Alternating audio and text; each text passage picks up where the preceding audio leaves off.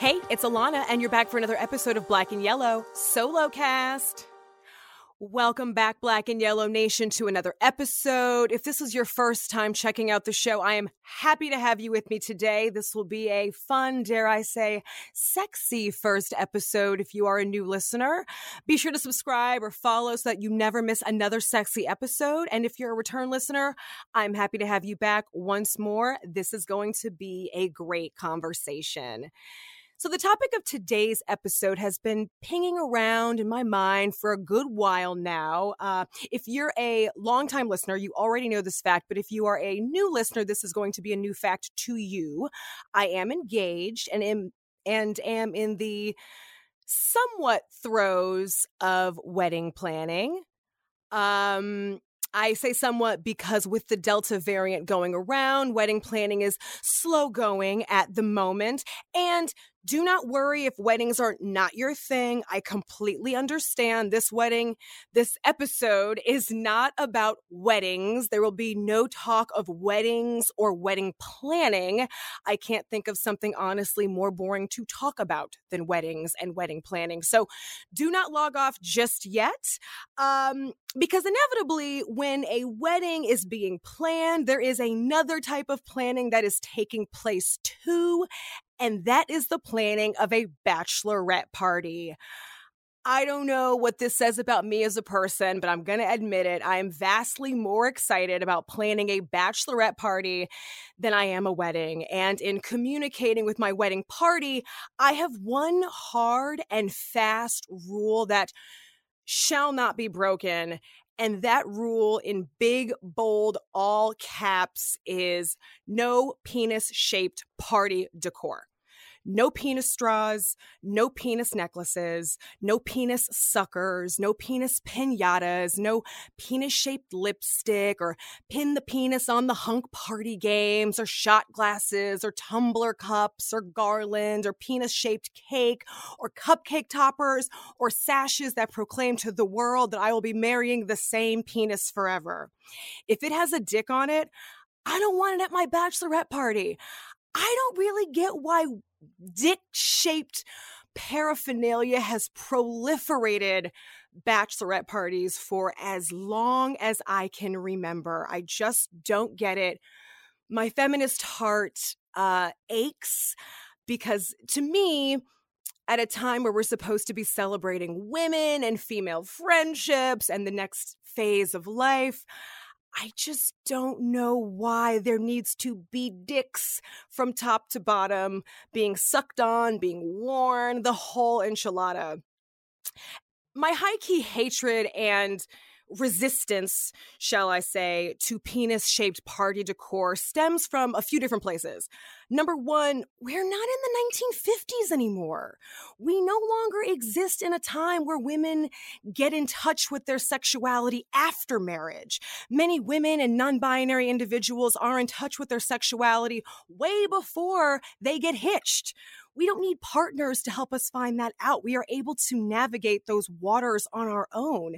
And don't need to put on this performative display of our sexuality pre-wedding to prove that.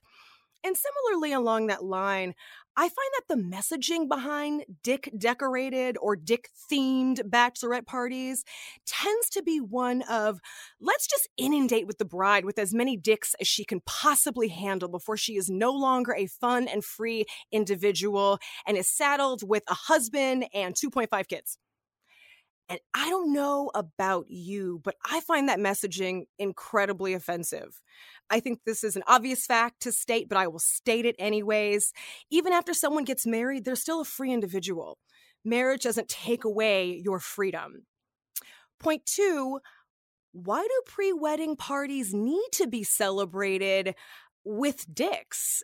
Yes, we love the owner of the penis we are going to marry, but must we strike and suck on and eat all sorts of dick-shaped paraphernalia? I mean, call me crazy. I just think the unlimited amount of booze and hanging out with my friends is the best part of any party, specifically of a bachelorette party.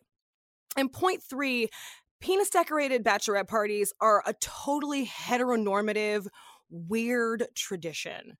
This obsession and fascination with exploiting an external reproductive sex organ can be incredibly uncomfortable for non-binary bachelorette attendees. I do think I need to pause here to quickly note that in this episode, I am going to be discussing bachelorette parties for heterosexual women, simply because I'm a heterosexual straight woman. This is my lived experience. When I discuss, and my guests discuss penises and penis decorations, it's generally through the perspective of a penis being attached to a man. However, I do want to say here and now that I know and fully acknowledge that people of many different gender identities are penis owners. I just want to say very quickly that I acknowledge that, and that with a lot of purposes for this particular discussion, I'm going to be talking about penises in a pretty heteronormative way.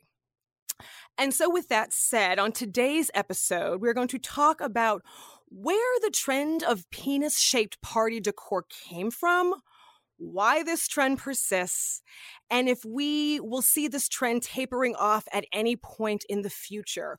What's the penis alternative? I would love to know, and we have a great guest on to talk to us about that. But first, we got to put our money where our mouth is. If you are a first-time listener, this is the part of the show where I encourage you to diversify your dollars. I want you to shop Black. I want you to shop Asian, whether you want to do it for environmental reasons, you want to support Black and Asian businesses. Many of them also tend to be female-owned businesses. If you want to support women-owned, this is your way to do it. You can engage in a small form of economic protest every single day, and that is by choosing where you spend your dollars. So the first company that I'm going to talk about, it's actually a book, and it is written by a well-known, much-loved Black female feminist. It's called All About Love by Bell Hooks. And the idea for this recommendation was, what do weddings and bachelorette parties have in common? Love. Of course, there's no shortage of love at either of those events. If you haven't read any Bell Hooks, I 100% implore you to do so. This is a great classic and a great place to start if you would like to. This book offers really radical new insight and ways to think about love, whether it's how we show love, how we receive love. She talks about love in terms of its interconnectedness between our public lives and our private lives. It also goes into self-love, and not in the sort of narcissistic way, but honest, healthy, fulfilling self-love. This book is thought-provoking and definitely deserves a spot on your bookshelf or in your digital bookshelf. Grab yourself a copy wherever books are sold.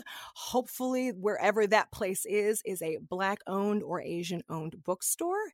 If you need a quick recommendation, I suggest Loyalty Bookstore I believe it's in Silver Spring, Maryland. It is queer-owned and Black-owned. I love it. Shop with them if you want to pick up All About Love by Bell Hooks. And our Asian-owned business is actually going to be good for your oral hygiene. It's called Coco Floss at Get Coco Floss on Instagram or across the socials. Do you floss regularly? Because I definitely do not.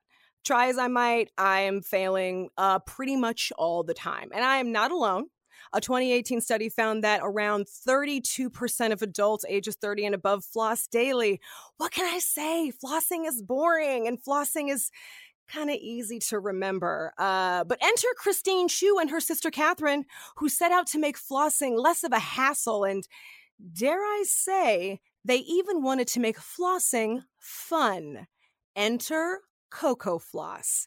This brightly colored packaging has serious countertop appeal if you're into that, and their floss is cruelty-free and coconut oil infused. It also comes in a ton of different flavors, so you can say bye-bye to that boring mint.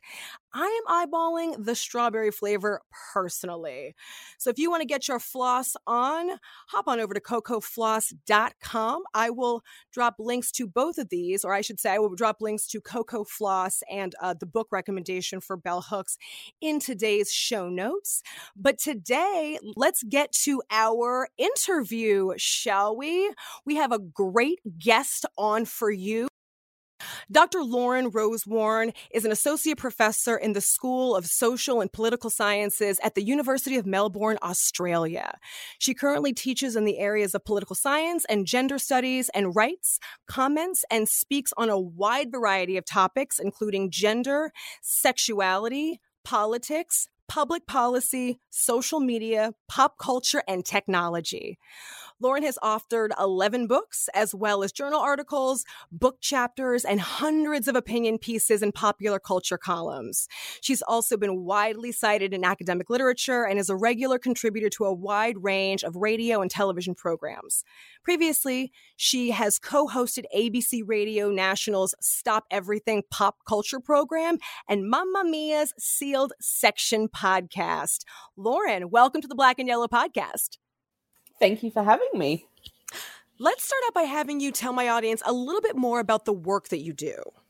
Okay, so I'm an associate professor in political science, and most of my research looks at the intersection between gender, society, politics, and the media. So if I, the elevator pitch of what it is that I do, I really look at the way the media reflects us and how we get influenced by the media in response. And I've got a disproportionate interest in topics that we don't get formal education about, and therefore the media sort of has disproportionate impact, topics like menstruation, masturbation, etc., because we don't get a huge amount of formal education in a school setting about these topics. So the media tends to fill in a lot of gaps, rightly or wrongly. Totally. And I can think of one topic where there is not a lot of research and the media fills in the gap, and that is definitely the tradition of bachelorette parties.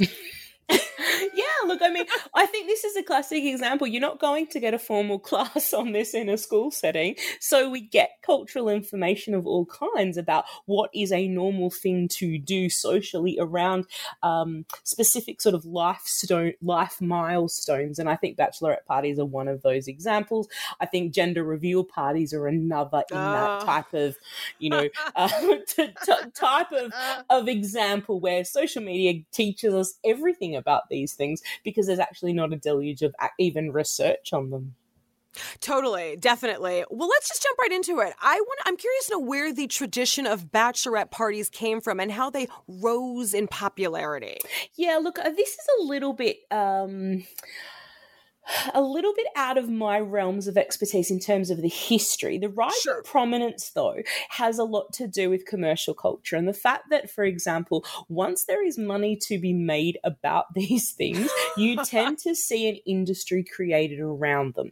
So just as we've always in living memory had weddings get disproportionately big and, the flow on industries that come out of it as a result of people having more disposable income. So we kind of see this from the 1950s onwards when capitalism, but also more broadly consumer culture, just gets amplified, quite enormously. And this isn't just the, baby christenings and naming ceremonies and all of these other things just became so much bigger in those years because, again, people had money, but also industries were created to, I don't want to use the word exploit, but to cash in on that. And that then perpetuates the production of ever bigger things. And, even just think about the proposal, whereas once it was just, get down on one knee, now it's something you want to film for YouTube. Yeah, it's full production. Yeah. And all of these things are as a result of a number of factors, money, industry, and now I think social media plays a big part in that as well. The sort of performed rituals of our culture. Ooh, yes. And I will definitely say that within bachelorette parties, there is a performative nature to them. When we introduce the penis phallic decor of a bachelorette party. Would you disagree with me on that? Would you agree with me on that? Look, I think there's a number of layers to that particular onion. I think there is a kind of, and this is something I've written about in a number of different contexts, certain events in life allow people a kind of get out of jail free card, a kind of bonus round, if you like, where, excuse me, something flew into my throat. A kind of bonus round thing where you allow, sorry, I'm going to have a drink of water. Sorry. Sure, I can pause. Resumed. So, yeah, that's okay. So I think there is a number of aspects to this particular onion. I think one of them, and something I've written about previously, is the idea that certain events in life allow people a kind of bonus round experience. Think about holidays or when you go on vacation and you're a little bit outside of your normal comfort zone and you kind of do things you wouldn't normally do at home. You often dress a little bit differently. You know, your attitude is a little more relaxed. And I think there are certain cultural things that we do that allow people that little bubble of surreal time. And a bachelorette party for me is like that, where you're acting a little bit ridiculous, but it gets justified on the basis of this event. You know, normally we're not drinking out of penis straws, for example, but you might do it, you know, unless that's what you're into, and no shaming there. But there you go. Most of us aren't doing that. But an event and a reason to do it like a bachelorette party cuts people some slack and allows them to do things that no ordinary life doesn't sustain. Totally. And is it out of line to say that bachelorette parties have become, and this is not negative, but hypersexualized, either for the better or for the worst? Look, I think at least in our living memory, they're going to be connected to sex, because we've got this idea, even though most people will actually now have had premarital sex. Totally. If you think about the origins of marriage and the idea of, you know, most people being expected to be virgins until marriage, there was absolutely always sex there, in the sense that the bisex there, I mean, that the expectation that that's primarily what the wedding night was about. You know, you're getting married so you can finally have the sex. Yes, so that sort of that historical factor, I think, is still really important now, even though the bride has likely already seen her partner's penis many times. There's not going to be the grand reveal. I think that's still a bit of a hang up from the past, where the grand reveal was happening on the wedding night, and therefore there was a lot of mystique and mystery. Because also think about, you know, once upon a time, we're only talking a generation or so ago, even if you had or hadn't seen your partner's penis, you probably didn't have a lot of exposure to any penises at all. Whereas now, you know, pornographic culture, you know, outside of, let's say, art, but now everyone is, you know, an arm's length away from an infinite supply of penises should they want to have a look. Therefore, there's not that element of, oh my God, what will it look like? But yet we've still got that idea of it's still being a little bit funny to kind of joke around it. And that, I think, ties into the fact that culturally we're still a little weird about talking about sex, even though we're in a sex-saturated culture. Yeah, I'm glad that you said that, because I am interested to know, like, what do you think the use of phallic-shaped symbols at bachelorette parties suggest? Is it some sort of reverse objectification? I think there's some element of objectification in the sense of reducing, you know, your future husband to a straw. But I think it's more also about the bawdiness of it, the idea of just doing something that seems raunchy because it's so outside of ordinary life. And you're cutting some slack to everyone, not just the bride-to-be, but the entourage as well, that we're acting silly. It's justified because it's a bachelorette party, or, you know, in Australia it's often called a hen's night. Okay. Yeah, the Brits also use the same term, the hen's night. Night. Yeah, that idea. So it's bucks. I think the US use bucks for men as well, but bachelor party. But it's generally termed a buck's turn. But that idea of being a little bit sort of off the leash yourself, you know, going a little bit wild, I think, because you know, penises in any fashion aren't in the public domain. We make them in the public domain through a bachelorette party, even though it's in the sort of safety of novelty items. Totally. And the bachelorette penis decor business is a multi-million-dollar industry. I was floored in reading some figures for the prep for this episode. So I have to ask, like, do you think that this trend of penis party favors is going to continue, or do you think that we might taper off? Look, I think one of the aspects of tradition is that if you grew up or went to these events when you were a bit younger, it normalizes the idea that that's probably something you'll continue to do yourself, in the sense that even if you're doing it ironically, even if it's a bit tongue-in-cheek, There'll be some people who'll just perpetuate it because it's now tradition. Kind of think about things you do at Christmas. You don't necessarily think about your choices in terms of why do we always do that at Christmas? We just do it because we've always done it. And I think there's a component of that with a lot of the rituals around marriage and weddings is that there's not a lot of thought. It's rather, well, I've been to these parties in the past and we've got to get the penis straws and we've got to get these. And okay. There's an element there of just it's what's done. But Sure. I think that there are also a group of people who aren't going to do that, who are going to have a bachelorette party, but who feel that that's a bit uncouth, who feel that that's, trashy, lowbrow, low class, whatever it might be, and therefore consciously decide that we don't want an event like that. And look, this is okay. There's always been, pick any cultural trend. There'll always be people who embrace and others who reject it. Definitely. And I wanted to actually, speaking of the rise of queer marriages, do you think that that's going to shift the conversation around rituals such as this one at bachelorette parties? Yeah, and this was something that was discussed a lot in the lead up to the legalization of same-sex marriage in Australia, where there was a lot of people who felt that while we need equality within the law, do we necessarily need to model a same-sex marriage on the same lines as a heterosexual marriage has been? Great question. And is it just about embracing a kind of conservative institution? And as a feminist, I can sit here and identify a whole lot of problems with marriage in terms of its origins and, whether it necessarily serves women. But I think that then raises this question of let's say, queer marriages.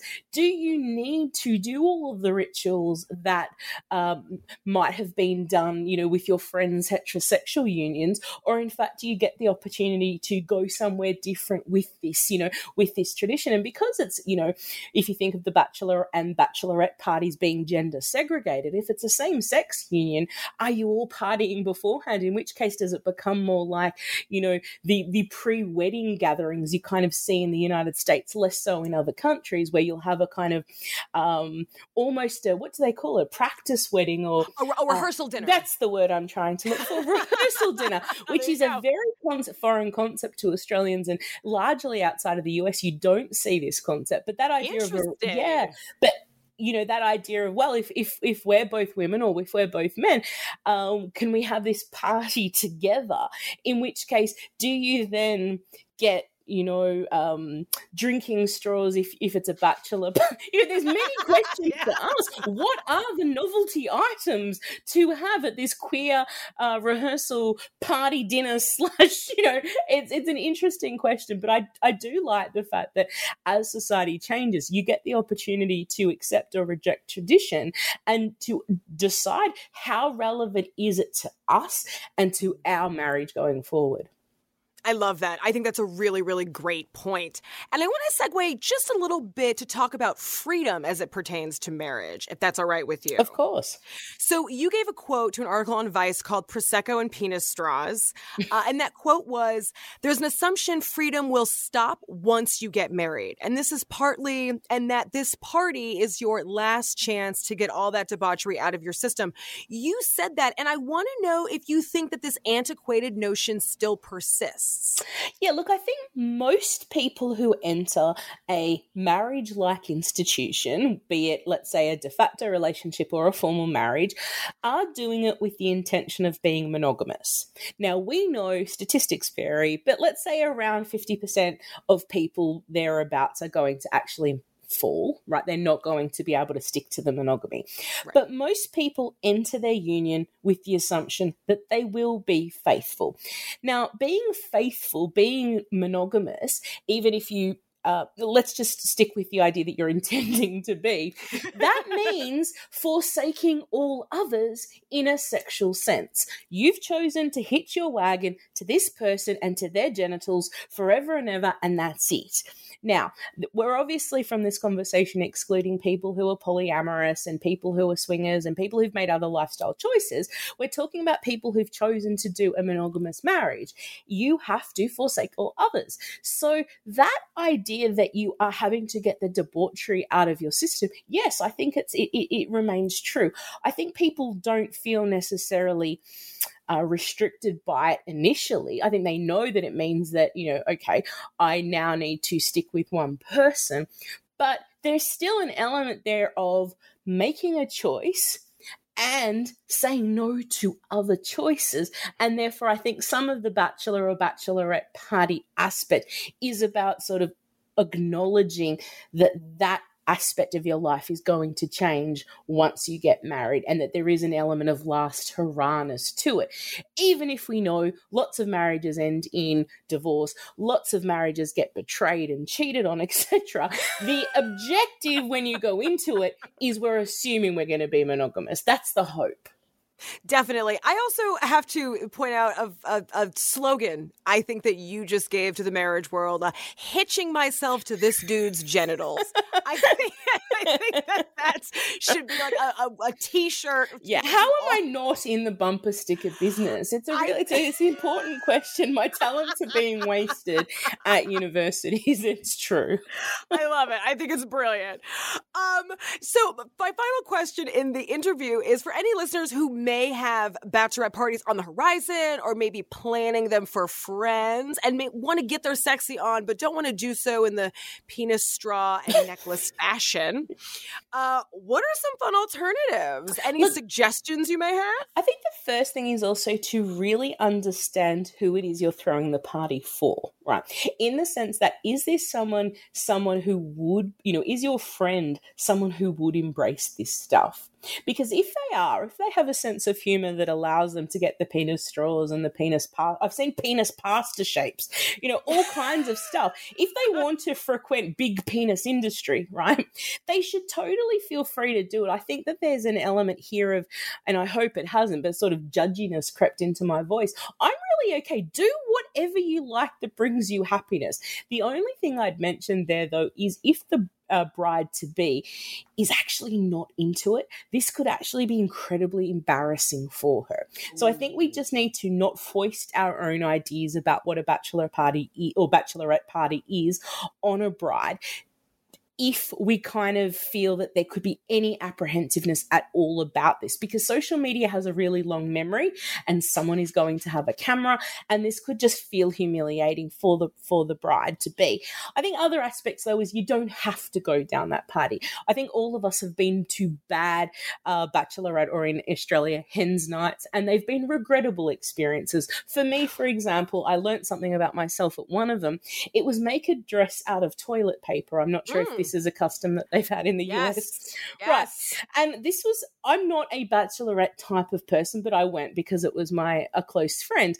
A horrible competitive streak came out in me. I seriously took this incredibly serious. My dress was the best and I didn't win. And this was devastating to me. But suffice to say, I'm trying to move on from that moment, but I really feel that I was robbed.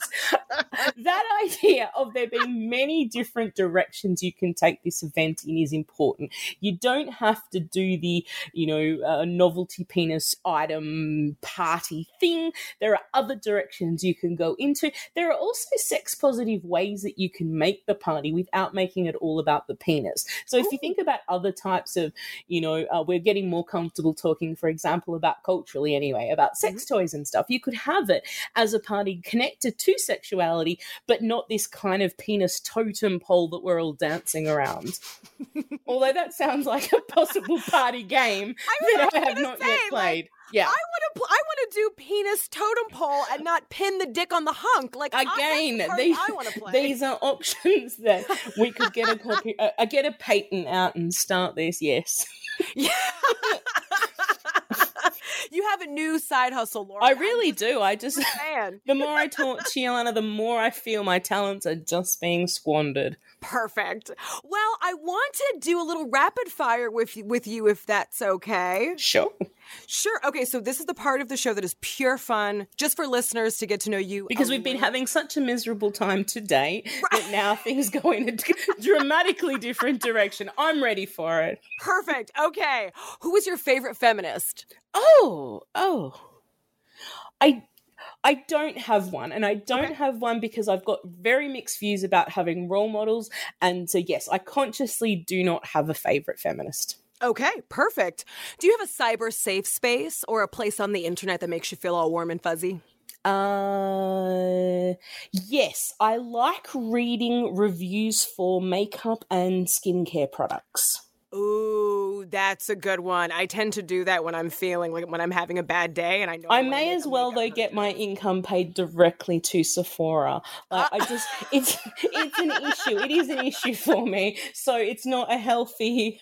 I kind of think of safe space as warm fuzzy as opposed to bankrupting, but that's its own issue. I hear you. Target has the Target 200, but I feel like Sephora has like the Sephora 300. Like you can't leave a Sephora online or in person without spending. And lockdowns really didn't fix this because online shopping just makes it so much easier.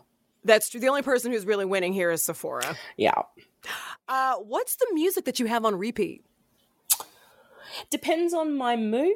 I tend to like a lot of British music from the early 1980s. Cool. Fun. So dark Smith stuff when I kind of really feel like I need a good cathartic cry. Great. I feel like I can actually very much agree with you on that. The Smiths are really good for a good rainy day in your feelings. Yeah, and I just tend to always be drawn to that. If I'm listening to music consciously, it's because I'm wanting to sort of feel through it. Got it. Yeah, a conduit for emotion, 100%. Exactly. Where's your dream travel destination? Oh, I am very, very lucky that I have been able to do lots and lots of travel, except for the past 2 years because I'm locked on a prison island. I've never been to Tokyo and I've always wanted to go. So, yes, we'll put Tokyo. Sweet. Nothing to do with the recent Olympics, actually, but just in general, I've always wanted to go. Just some good R&R, I hear you. Yeah.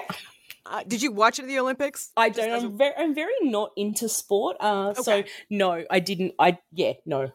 I tried to get into it and I was like, I can't, I'm not checking on these this year. I don't know what it is. The only thing I did see was a clip. You know how they had to get the medals off the tray themselves?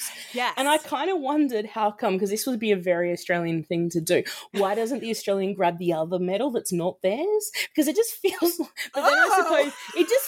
I'm surprised no one did it because it's such an Australian sense of humour thing to do. But I imagine because of all the COVID protocols, they wouldn't have read as funny. But I saw that scene and I thought, Australians have the sense of humour that they totally grabbed the wrong medal anyway.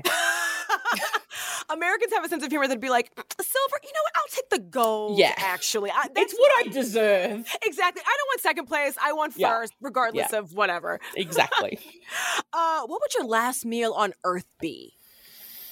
Probably macaroni and cheese. Ooh, good standby. Oh. What's the last purchase that you made that really excited you? It would be a bottle of expensive perfume, except that I can't narrow it down because there are too many purchases of, actually we'll do Tom Ford's Bitter Peach was the last perfume And I mean, yes, it's exciting because I love perfume. Wonderful. Did Sephora, was Sephora the place where it was purchased from? Sephora was not the place that I purchased this one for. I bought it from a department store in my city. Wonderful. Yep. And final question, bad days, we all have them. What's your remedy for a bad day? Normally, I would go to the cinema. The issue there, though, is that I'm in the 6th lockdown in my city, so I have not been to the movies in over a year, but that would be my standard default, is just getting out of the house and going to the cinema. A cinema is a place where I feel that I have no distractions except the movie, and it helps to clear my head. Oh, I love that. Dr. Lauren Rosewarne, thank you so much for taking time out of your busy day. It has been a delight, and I've been, very grateful for you to invite me. Definitely. One last thing, where can my listeners find you? We want all the plugs. I have a website. It's myname.com, so laurenrosewarne.com. That's also my Twitter handle and my Facebook, what do we call it? Facebook Place? Anyway. That works for me. Yeah. The Face Place, for sure. The Face Place. Thank you so much. Thank you so much, listeners, for tuning in. I'll be back next time. Bye, guys. I am Alana Webster. On Instagram, I am at Renegade of Fun. If you would like to follow the show on socials, we are at Black and Yellow Podcast. If you want to reach out to me, tell me your deepest, darkest secrets, just send me a fun little email. You can absolutely do that at podcastblackandyellow@gmail.com. I'll be back next week. Take it easy.